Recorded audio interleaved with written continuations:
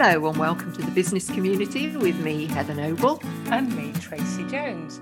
And just so you know, I'm just going to clarify here in case there was any doubt. I am not on Forbes' annual World Billionaires list. No? Not this You year. do surprise me. No. Not this year. There are 2,755 billionaires listed, and this has been recently published.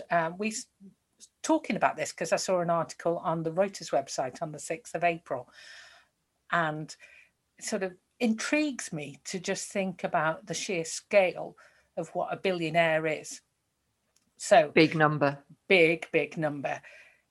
All of those 2,755 billionaires are worth a combined $13.1 trillion. Now, that's a very, very, very big number. Yeah. And just thinking about what you can do with that money, or how big it is compared to $1 million. I've got no way of fathoming that in my head. But I did a bit of research because that was really the thing that was bugging me.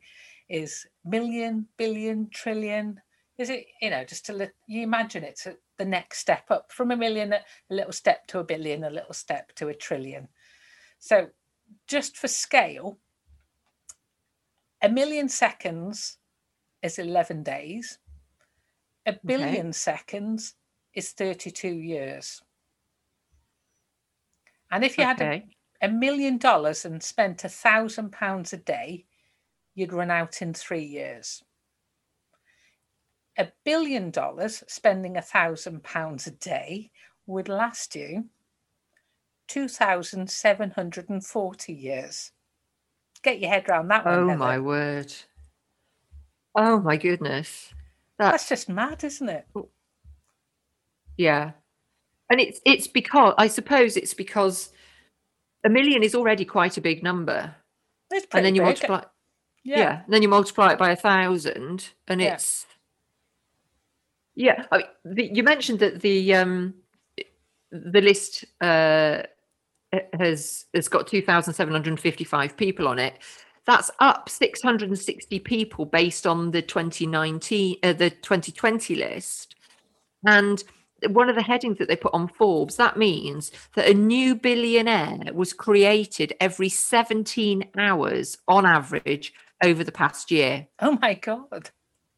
So that's literally, in the time it takes to get up in the morning and go to bed at night, somebody's become a billionaire. Not like on the flip of a coin, obviously. It doesn't happen.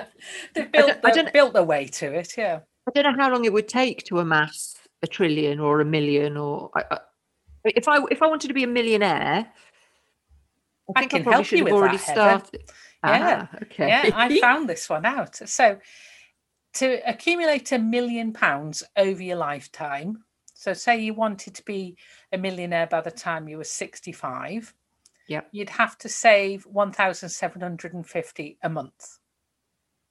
Okay. So it's averagely achievable in some sort of wage brackets, isn't it? 1,750 a month. Okay, to become a billionaire, so just to accumulate 1 billion by the age of 65, and if you were starting at the age of 25, you'd have to save £21 million a year, which is not doable by many pay packets at all. Not your average pay packet, certainly.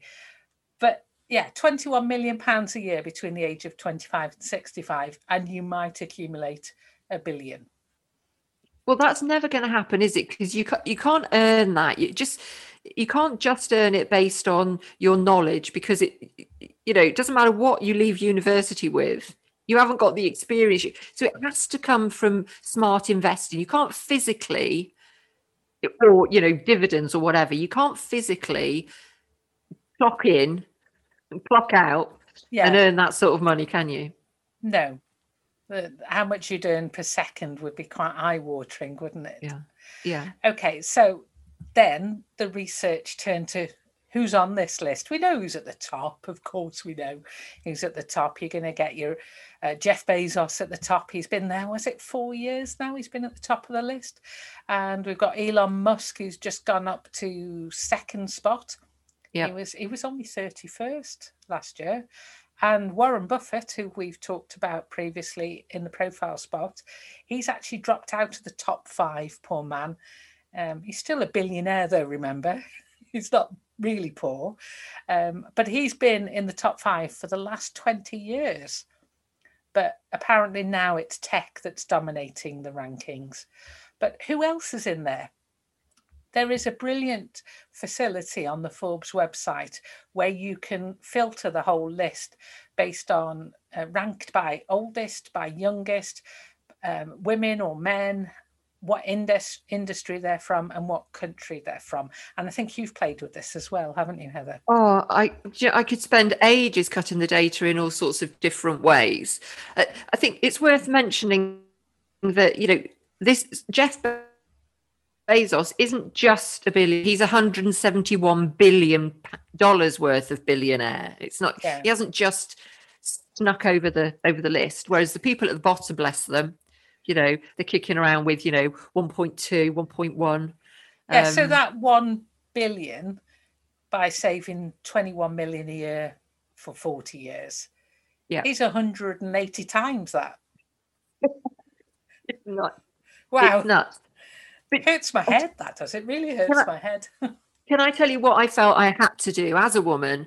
I had to go and find out the first position at which there is a female in this list.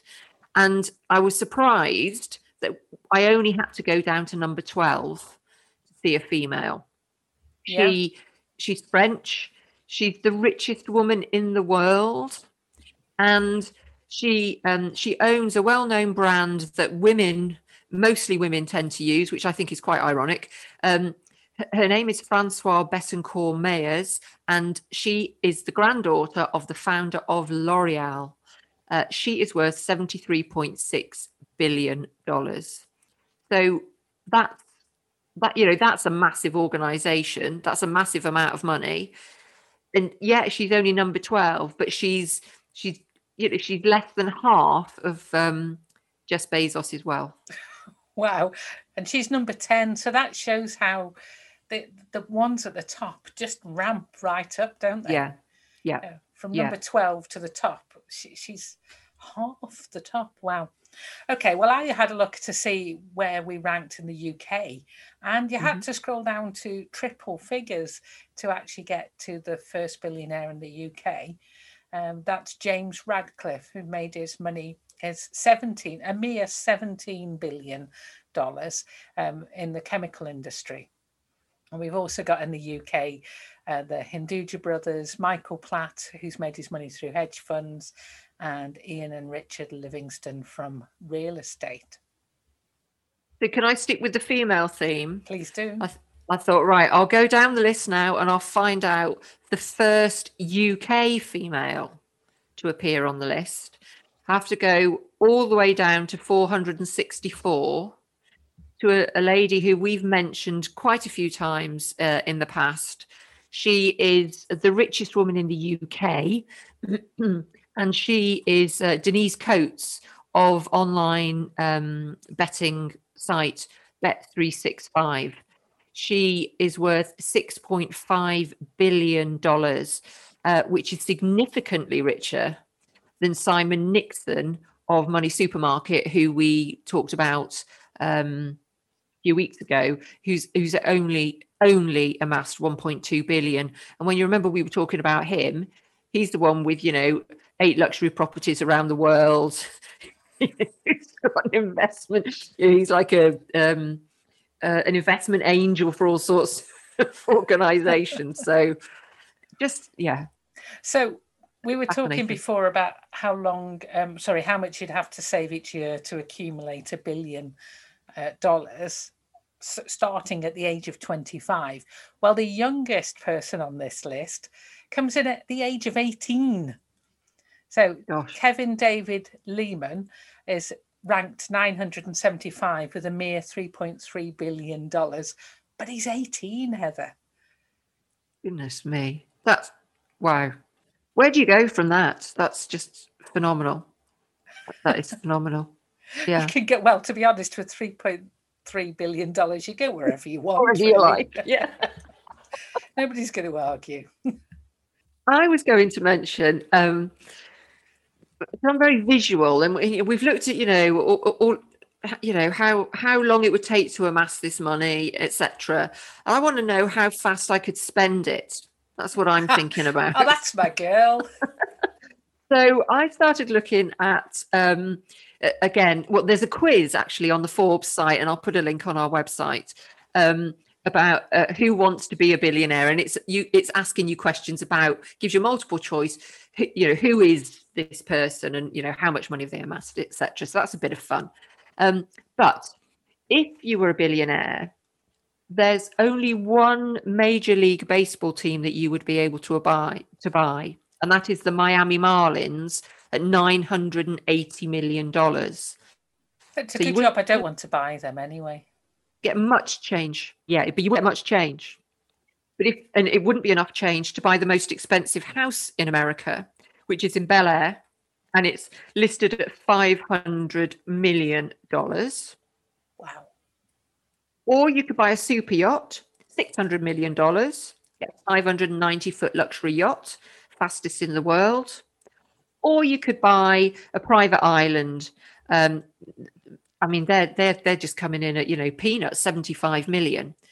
But if you've only got 1 billion, you couldn't afford to buy Buckingham Palace, because that's estimated to be worth 1.4 billion. But you could buy yourself a few Balmoral castles, because Balmoral's only worth 140 million, which is it's barely worth nothing. having. No, it's nothing. No, it just, yeah. And a lot of that is based on you just having 1 billion, not 171 billion. Well, if you like a visual representation, I found a really interesting little website.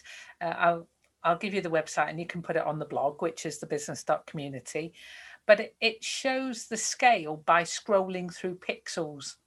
It's really, really good. What? So it starts at sort of like $1,000, and then goes up to 100,000 and then million. But you have to keep scrolling right to get through it. So you scroll right quite a bit to get through 1 million in terms of pixels, but then you're just going on forever to get through 1 billion.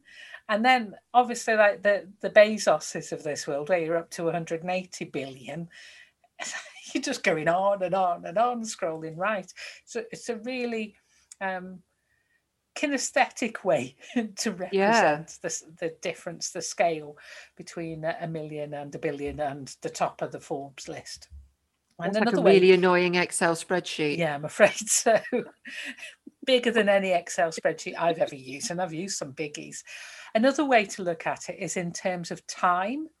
So if we start with 1 second being 1 second, and 1 million second is 12 days. So a nice holiday. A billion seconds is 30 years. So that's a career. Yeah, okay. Gosh. And 1 trillion seconds is 30,000 years. It's longer than human civilization, I think. And wow. My mind just really boggles. I don't think if you were a millionaire and you spent £1,000 a day, you'd run out in these 3 years, and a billionaire 2,740 years. It's quite something when you start thinking $1 million isn't enough. Yeah, I know. Yeah, that's not going to last me. And that's that's without buying anything of any great note. At least with the billions, you could really work at spending that money, and you wouldn't be able to do it. Do you remember a film from years and years ago, Brewster's Millions?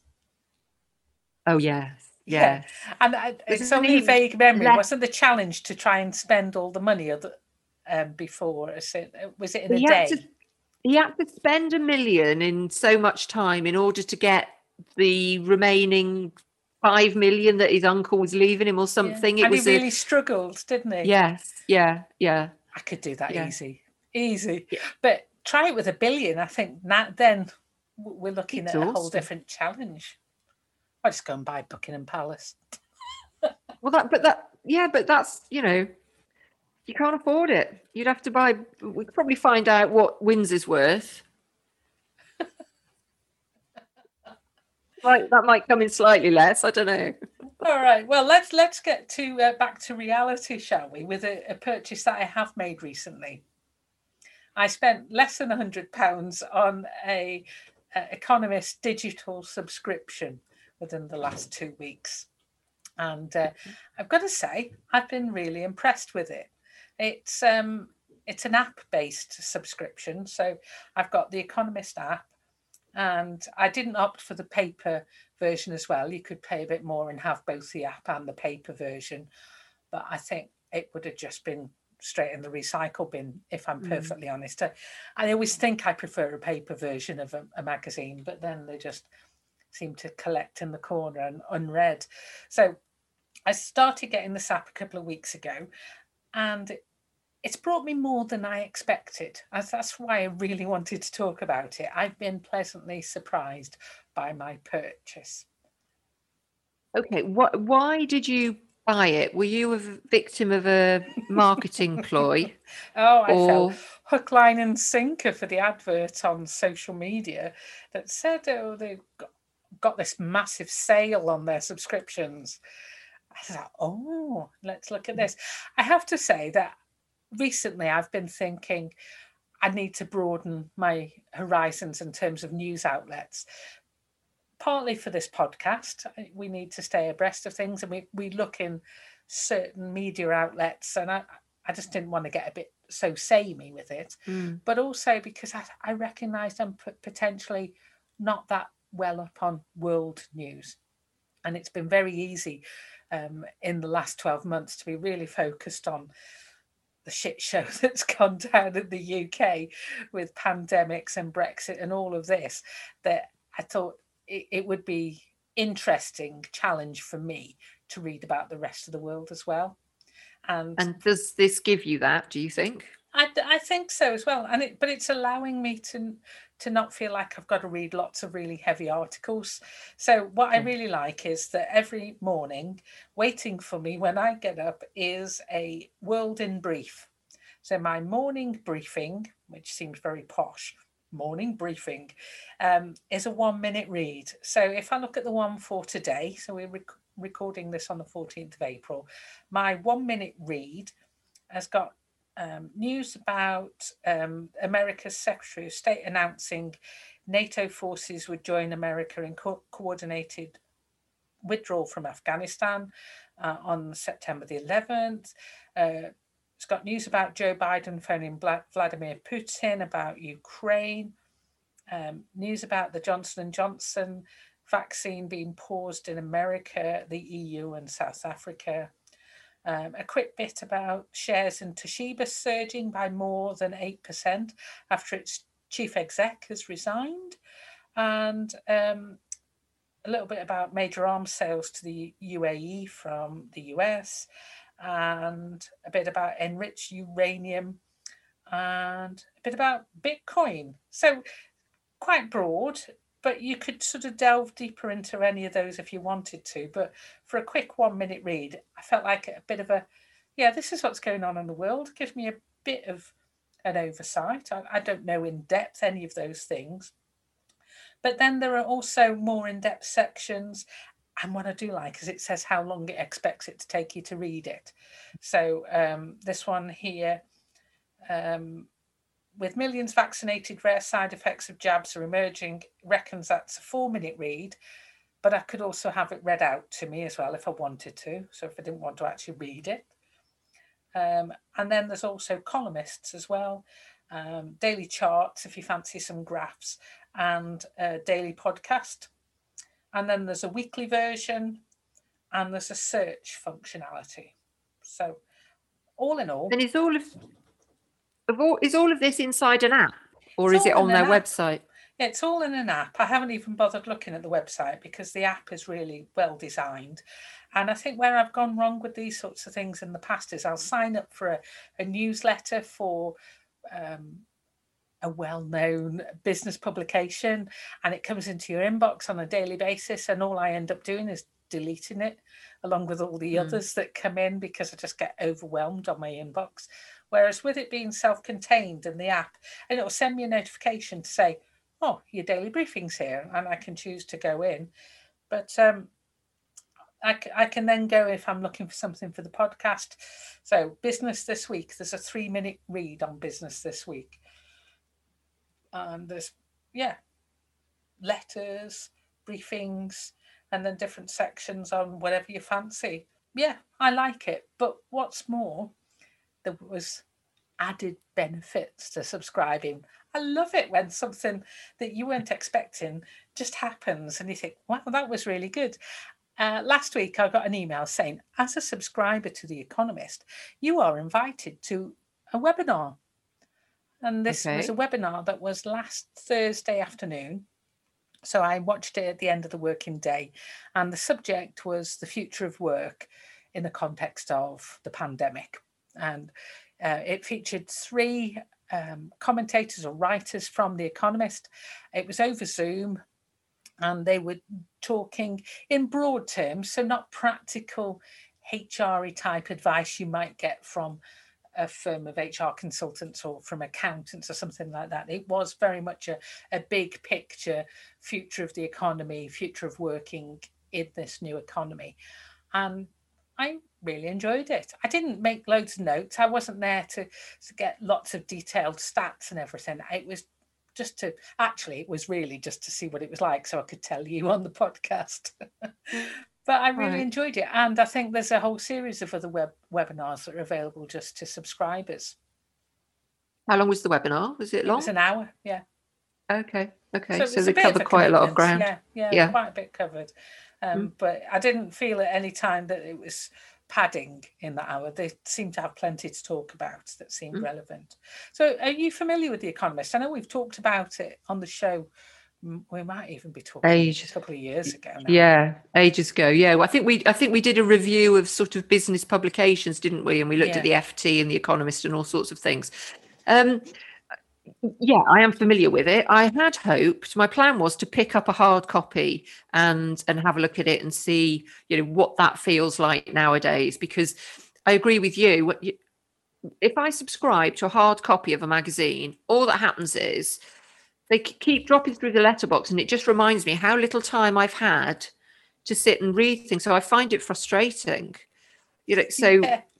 it's just like, oh God, there's another one of those. I mean, I love the publication The Week, but it keeps coming through the door every week, and you haven't read last week's, so I understand why you prefer the app, because you can go and look at it when you want to go and look at it. And it is a well-designed app as well. I think that's really important. Yeah. Right. Okay. Well, so anyway, long story short, I didn't manage to pick up a copy. But what I did do is I went to YouTube to see what they'd got on their YouTube channel.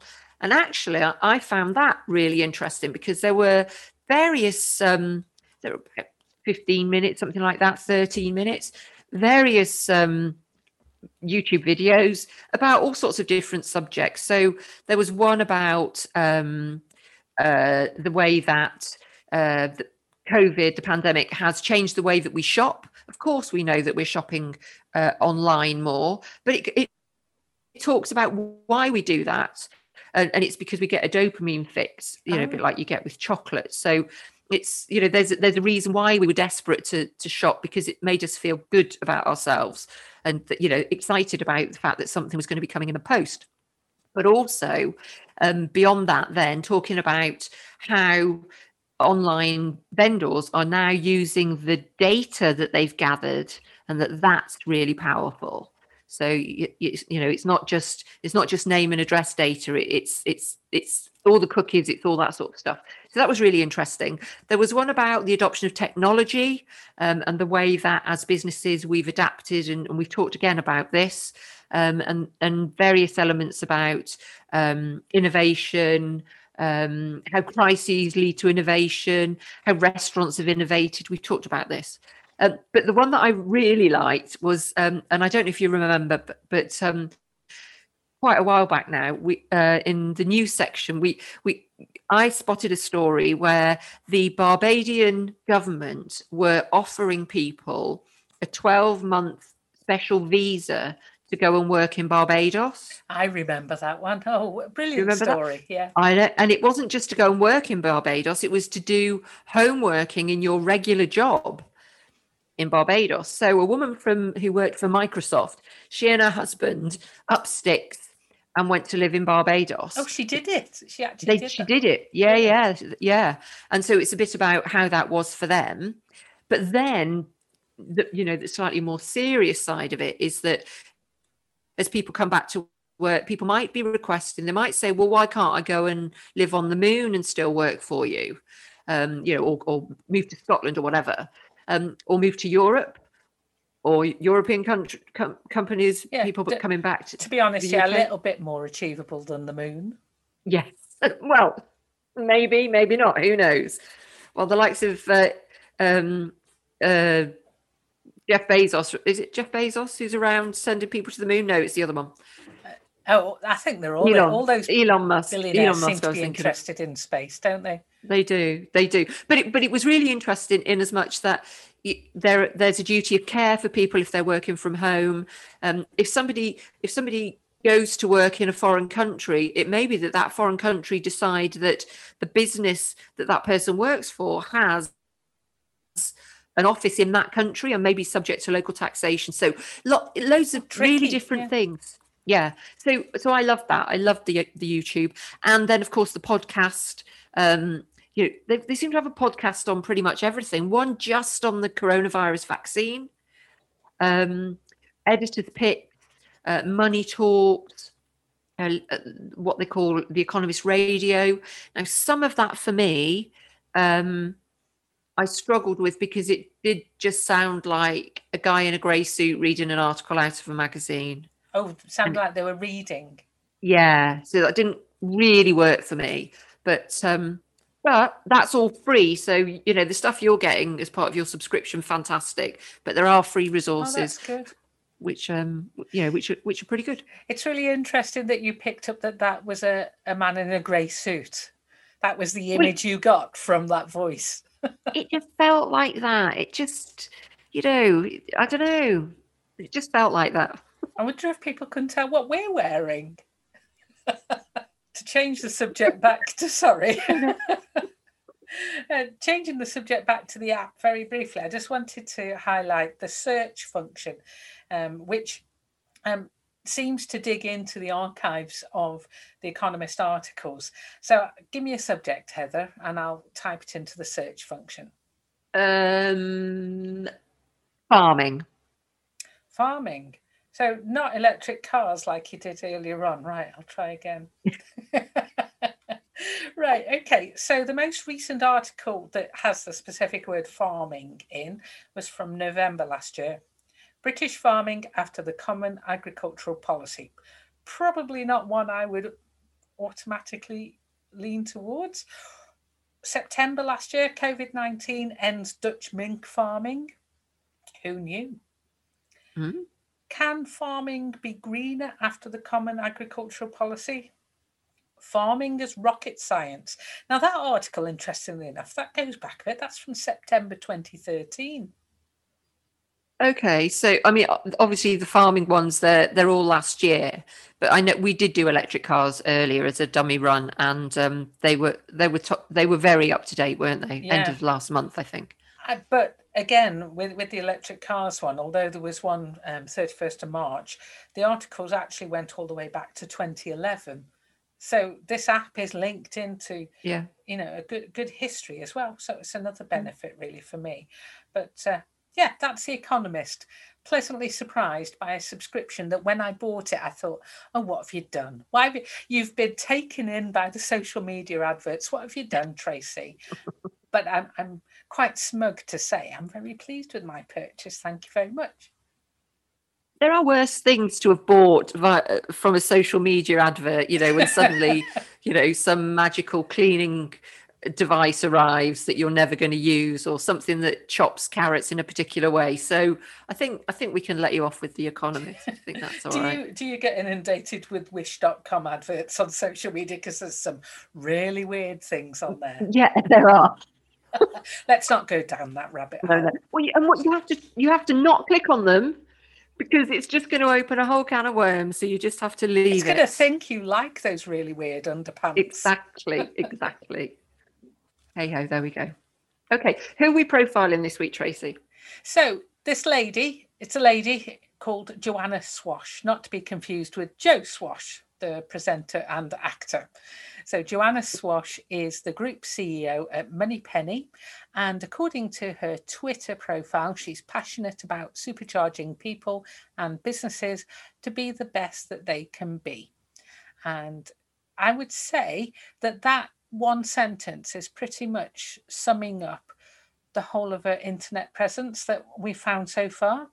As far as I've managed to dig in anyway, the profile of Joanna Swash online is almost like a stick of rock, that passionate about people and business is running through the center of her, like the words in a stick of rock. And that's in every article that I found about her on the internet.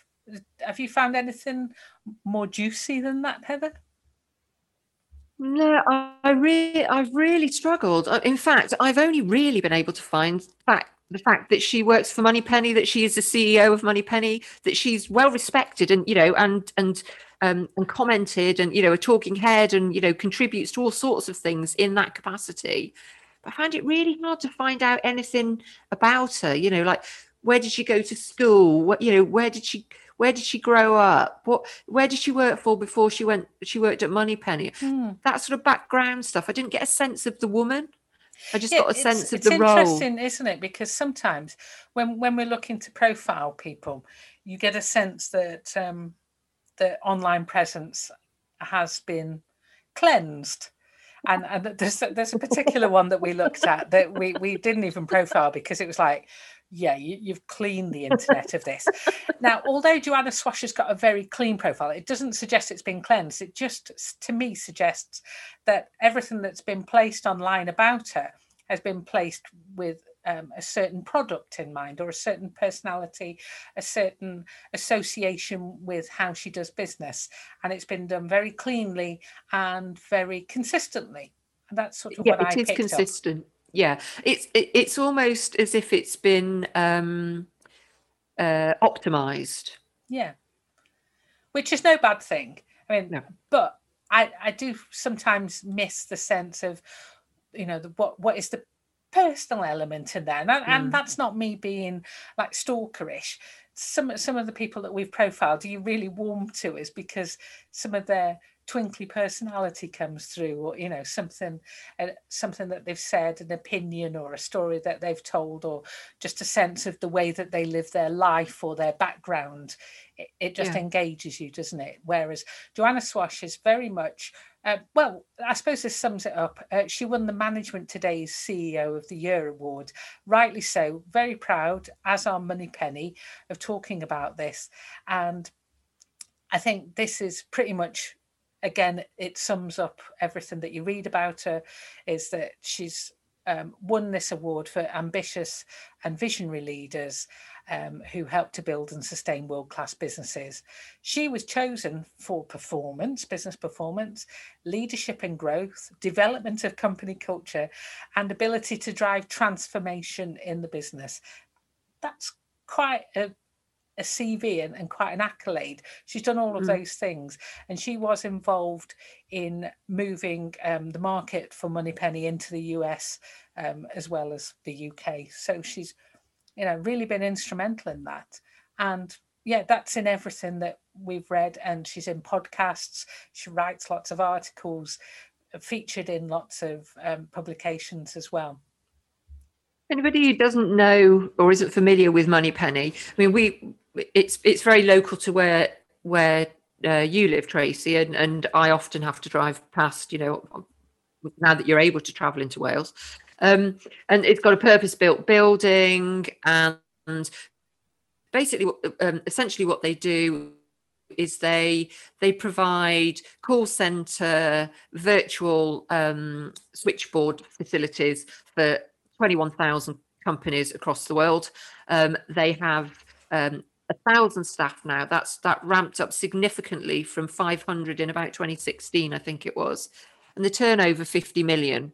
So it's a serious business, and they locally, you know, they're very well known, and they regularly feature on the best companies to work for list, and they have this a culture where they have really innovative stuff. They've got an online pub, all sorts of swanky stuff, you know. It's quite a funky building. We've talked about the architecture there before, haven't we, as well, about innovative office spaces. But what is probably really well known for is the building, because that made big news, but also is the fact that they talk very much about the culture, about honesty and open dialogues, and giving people space to actually grow into their roles, and to provide an environment for them to flourish and grow.